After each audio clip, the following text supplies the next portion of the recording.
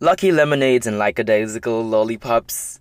Welcome to So You Think You Can Imagine. Shout out today to our listeners from the US, Germany, and Nigeria, featuring states like Massachusetts, Texas, New Jersey, Arizona, Nigeria. I'm going to guess Lagos or Abuja. Can't see that clearly just yet.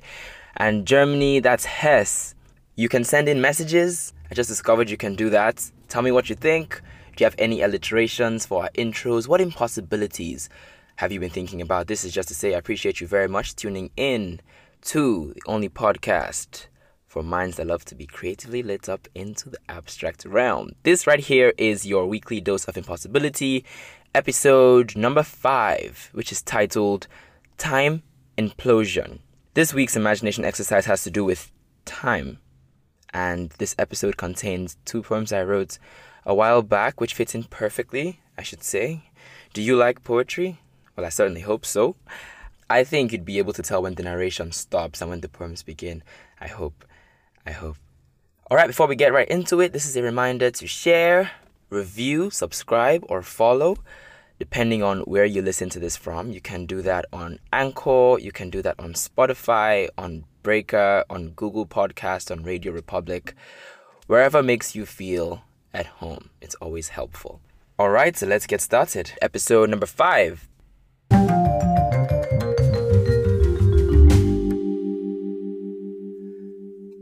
It's a concept we're all too familiar with.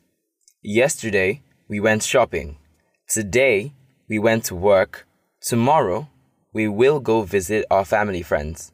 We've built in our minds a whole understanding of time, whether it's a law, a theory, fact, hypothesis. A lot of people believe, for instance, that time is linear. This thing happened at point A 2 months ago, and this thing happened at point B today. The perception that time is flowing. Others consider time to be cyclical. The rising and setting of the sun is a sort of pattern repeating around itself, in which we find ourselves often in the same circumstances presented with, quote-unquote, different sets of choices. For me, I think time is weird, mystifying. And hear me out. Our experience of time is indeed shaped by forces much larger and inconspicuous, and it's never really absolute. For instance, whenever you're standing, do you know that time passes faster for your face than your feet? In other words, your face, in a sense, ages faster than your feet. In other words, it is possible that different parts of your body are differently aged. Be my guest. Search it online and see for yourself.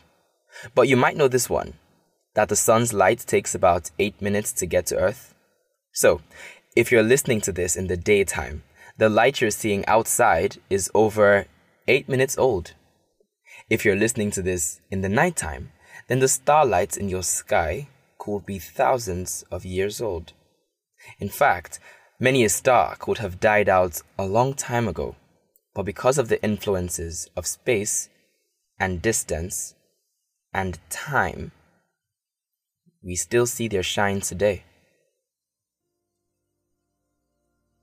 And if time were to suddenly malfunction, like returning to what once was, like springing to the end in a heartbeat, like making all moments equal, should the fabric suddenly squeeze, unfold and crease and lay flat and convulse, and we find ourselves out of time, then I will carry you as a baby and smile, and you would back me to shelter, together in number, identical in age, or not, as one cares for the grade.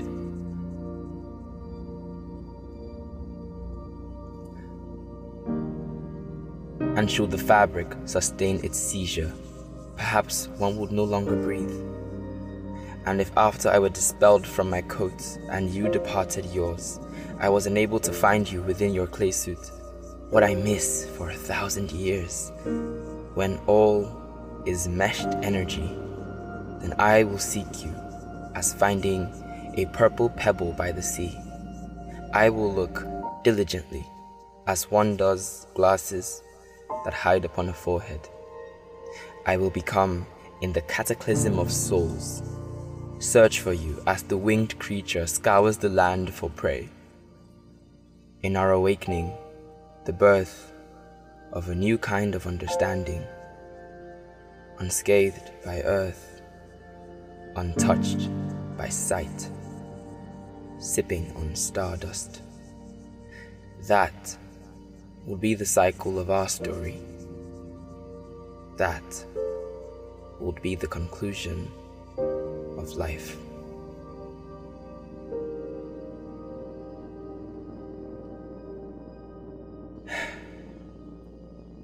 Anyway, keep tuning in, because you haven't an idea what you'll be imagining next.